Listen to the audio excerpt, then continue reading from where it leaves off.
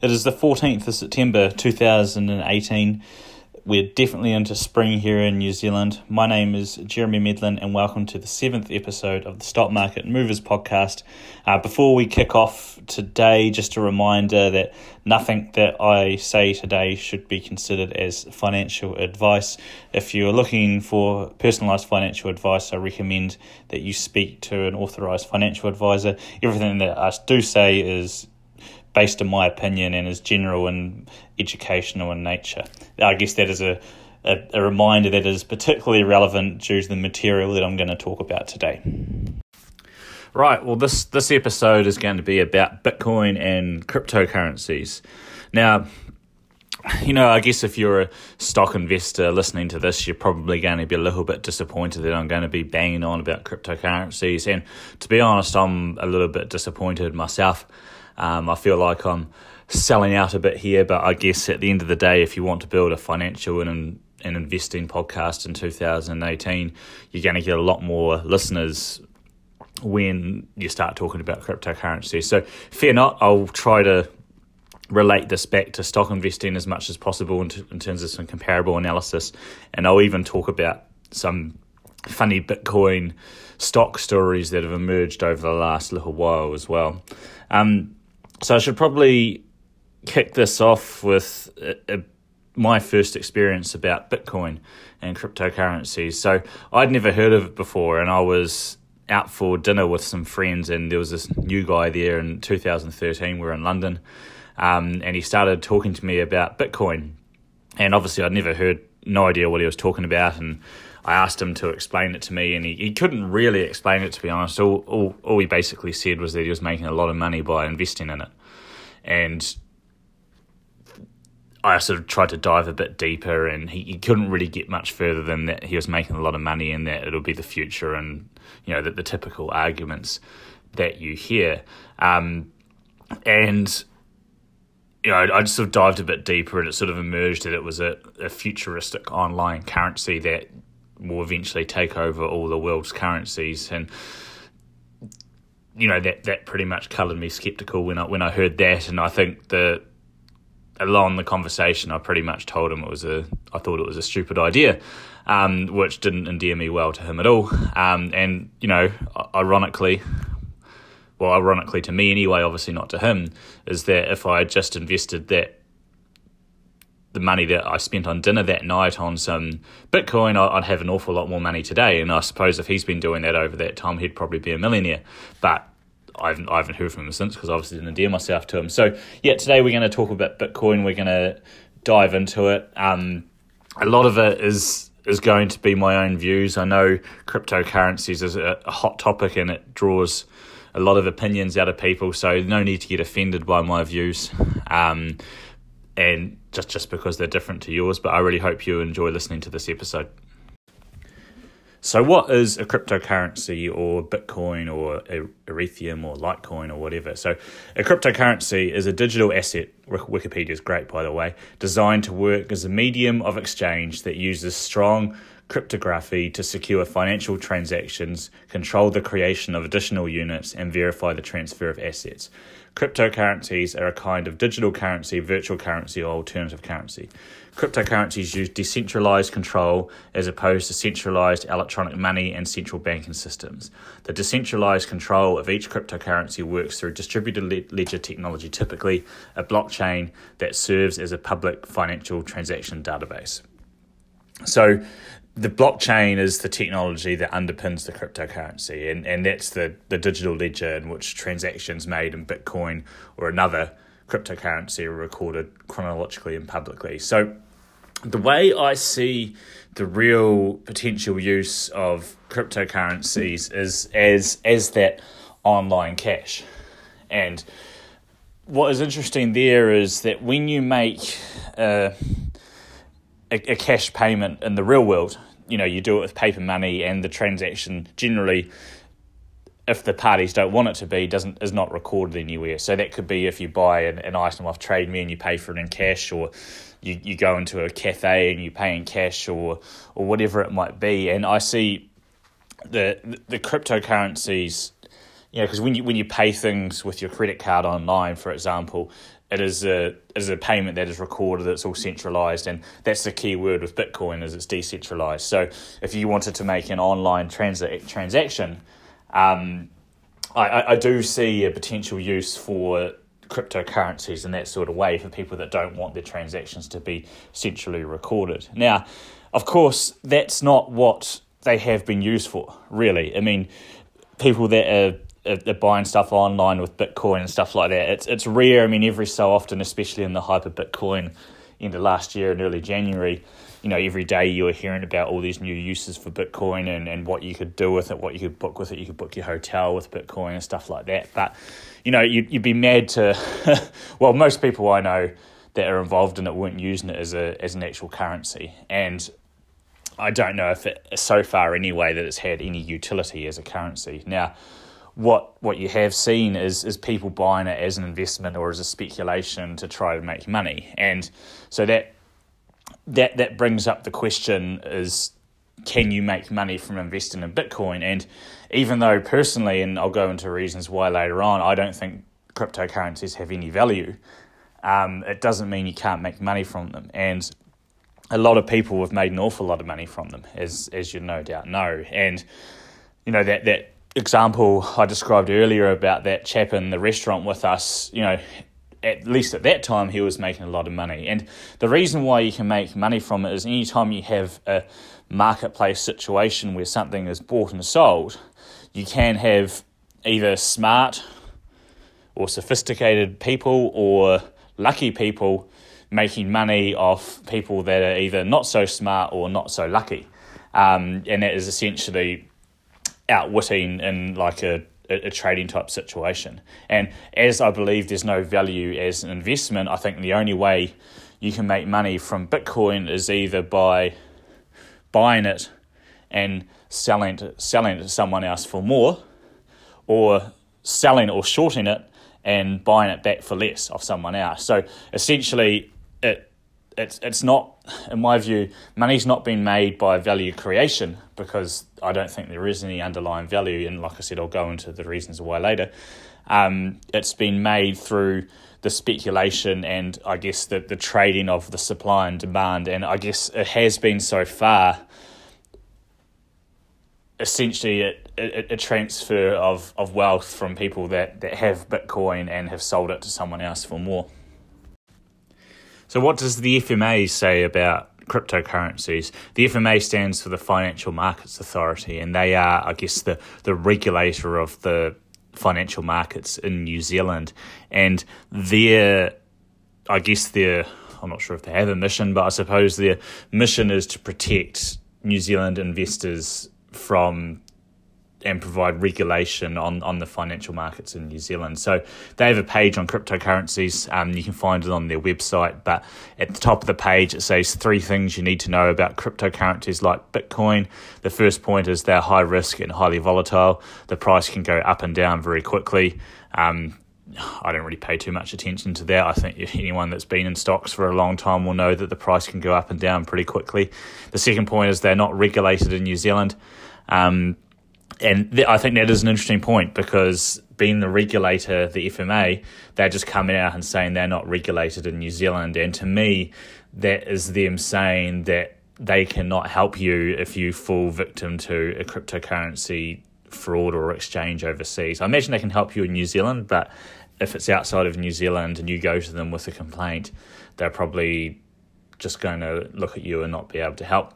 The third point is cryptocurrencies, crypto exchanges, and the people that use them are often the targets of hacking, online fraud, and scams. And my anecdotal experience would agree with this. From what I've seen, there's an awful lot of charlatans that are pushing cryptocurrency products in New Zealand and abroad onto people that shouldn't be receiving them, and these people typically end up on the wrong end of the stick in terms of money. It is a real shame, and it's a shame that is happening, and I do hope the FMA is able to do something about it. And these charlatans, you think it would be limited to small groups or individuals, but it's actually happened in the stock market as well. And I'll run you through my favourite story of this. So And this was actually reported in New Zealand. I think there was a Kiwi tied up on it. So there was a company trading in the United States called Long Island Iced Tea Corporation. It was trading on the NASDAQ. And as you can imagine, they were a beverage company. It's in the name, Long Island Iced Tea Corp. They made iced tea. So pretty logical in terms of what they do there. They rebranded their company name to Long Blockchain Corp. So they changed their name from Long Island Iced Tea to Long Blockchain. And they were still going to make iced tea, they said in their press release, but what they were going to do is also explore opportunities for blockchain technology. And the stock market loved this. The stock was trading one day at $2 a share, and the next day it hit highs of $9 a share on this news. So I think what that reminds me of is the internet bubble in 1999, 2000, for those that remember, where you had everyday companies adding .com to the end of their name and the stock price exploding. They weren't able to fool the market for long, though. And I'm seeing now that the stock is trading at 17 cents a share, down from a high of $9.36 after the announcement. And I think they've been kicked off the stock exchange. There's been some investigations into the name change and everything now as well. Another one is Riot Blockchain. I was reading in the last couple of days that the CEO has been kicked out of the company. So a lot of these charlatans are now starting to get exposed as the price of these crypto assets, well, I'm not sure if I should call them assets, these cryptocurrencies are decreasing in value. So it'll be really interesting to see how it plays out. But I would certainly say if you are interested in the cryptocurrency space, is to watch out for charlatans in the space. Now, the first thing to do when buying a part of any financial asset, I think, is to imagine what would happen if you owned the full financial asset. So when you buy some shares in a company on the stock market, for example, you're buying a small part of the outstanding shares. And if you owned all the shares, you would own the entire company. And I always think that's a good approach, is to think about what would happen if I owned the entire company. And I think that's a good approach with Bitcoin as well. So when you're buying some Bitcoin or some other cryptocurrencies, you are buying a small part of what's in circulation, and if you owned every single Bitcoin outstanding, you'll control all the Bitcoin in the world. And I think, just to sort of kick the segment off, there was a good quote that Warren Buffett made, a few years ago regarding gold, and I think it is comparable in this case to Bitcoin. So I'll read that quote out. If you took all the gold in the world, it would make a cube 67 feet on a side. Now, for that same cube of gold, it would be worth, at today's market prices, about 7 trillion. Well, it's not quite today's market prices, because that was taken, this quote was 5 or 6 years old now, but the point remains the same. That's probably about a third of the value of all the stocks in the United States. For 7 trillion, you could have all the farmland in the United States. You could have 7 ExxonMobils. ExxonMobil at the time was the largest company in the world by value. And you could have $1 trillion of walking around money. And if you offer me the choice of looking at some 67-foot cube of gold and looking at it all day, call me crazy, but I'll take the farmland and the ExxonMobils. So what he's sort of saying there is that the businesses and the farmland is going to produce a lot over the next 50 years or whatever, but the 67-foot cube of gold is 67 foot now, and it'll be 67 foot in 50 years' time. So he's choosing to buy the productive assets. Now, let's compare this to cryptocurrencies and Bitcoin. So just as an aside, when you're buying that 67-foot cube of gold, you're making the assumption, or you're really hoping that you can sell it to someone else in the future for more. Now, there's nothing wrong with that, but that's the only way you can make money is by selling to someone else for more. So if you go, there's a good website out there called coinmarketcap.com, and it's got some great information about cryptocurrencies. So it lists the top 100 cryptocurrencies by market capitalization, and it comes to just under $200 billion, so I think $199 billion, and I think Bitcoin makes up just over half of that, but that's irrelevant. So the top cryptocurrencies, $199 billion. Now, with that same $199 billion, you could buy every single share in the Coca-Cola company and have about $5 billion left over. So the market cap of Coca-Cola is $195 billion. Now, I've got to ask you the question, what would you rather own? All the cryptocurrency in the world for $200 million, and hope that you can sell it to someone else for more, because that's the only utility of it, that you can sell it to someone else for more and make more money? Or would you rather buy every single share outstanding of the Coca-Cola company and get all the plants, all the branding, receive all the dividends every quarter to yourself, and have every single can or bottle of Coke that's sold in the world attributed to your ownership? And I think that's the question that you need to ask when you're investing in things like cryptocurrencies, where the only way you can make money is by selling it to someone else for more. Now, one thing and you might be able to do that, and you might be able to make a lot of money from it, but it's certainly no sure thing. But one thing I can guarantee you with Coca-Cola is that people will, even if they buy less of it, they'll still be buying Coca-Cola tomorrow, and they'll probably still be buying Coca-Cola in 10 years' time. And across that 10 years, you're going to receive all the dividends and all the benefits of ownership that come from owning Coca-Cola. There is no meaningful economic difference over the long term between owning a small part of a business or a small amount of the Bitcoin outstanding compared to owning the full amount. So whether you own the whole business or all the Bitcoin outstanding. The only difference, I guess, in the case of a business is if you own the whole thing, you could influence management or change managers or whatever. But aside from that, the economic value for owning a small part versus owning the whole thing is going to be the same over the long term, proportional to how much you own, whether it's a cryptocurrency or a stock. So I always think it's a good idea for investors to think about that when they're making their decisions, and I guess, assess what realistically the long-term value of a cryptocurrency will be. One of the arguments I always hear from proponents of cryptocurrencies is that it protects you from the government because you can't make more of them. And it is true that the government can always print more money or promote inflation, or even when you own a stock, the company can list more shares and dilute your holdings. But I think it is misguided for Bitcoin proponents to say that there can't be more created. I mean, they say that it's physically impossible due to the nature of the programs and everything like that. But I always go back to the fact that at the end of the day, this is human created, so it can be undone by human, and I always think there can be more of something created than when it's human created. And even if you can't create more Bitcoin, you can certainly create more cryptocurrencies.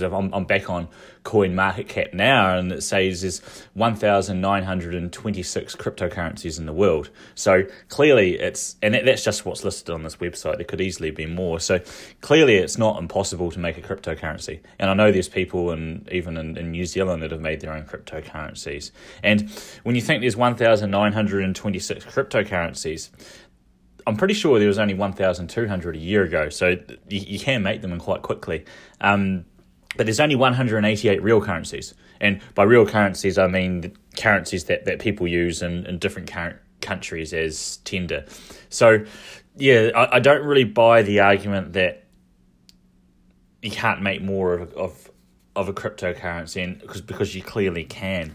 I guess, that a lot of people also go on to compare cryptocurrencies to gold, and that it'll be still a currency that you could use to buy and sell things. And I guess in some ways, gold is a currency. If I wanted to sell my car and you rocked up with a big block of gold that would exceed the cash value of the car, of course I'd sell it to you. Same with Bitcoin. If you rocked up and tried to buy my Toyota off me that's worth a few $1,000s with a $6,000 Bitcoin, I'd probably take it if I could sell it straight away. So I suppose it can be used as a currency. I guess what I'm getting at is, at least with gold, I'm certainly no proponent of buying gold, as you may have guessed, but at least with gold, there is only a physical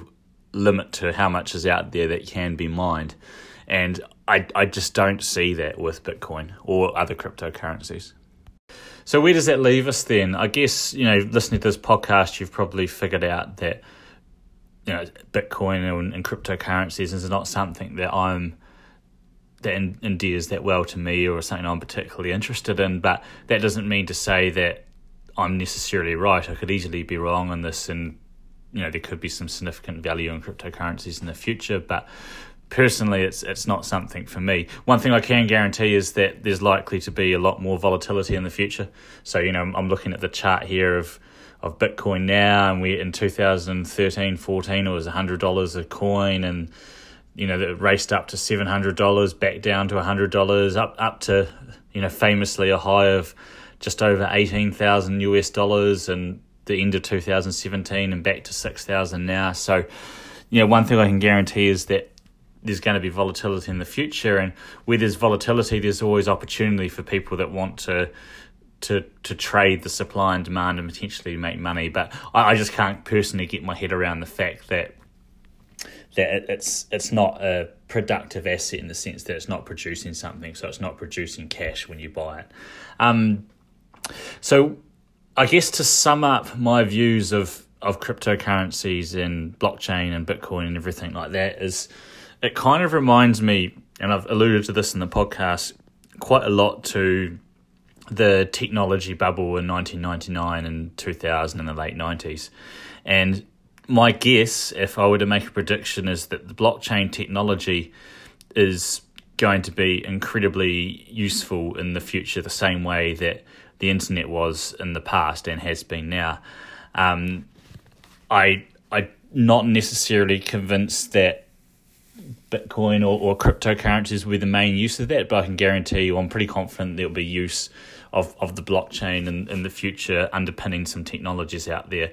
And if I were to predict, you look back to 1999, 2000, most of those companies that were involved in that technology boom have now since left us, but some of the biggest companies in the world have emerged from that. If you think Google, for example, Amazon, Facebook, these companies virtually didn't exist not that long ago, and I wouldn't be surprised if the same thing happens, that there's some big winners out of this blockchain space in the future, but I could be wrong on that as well.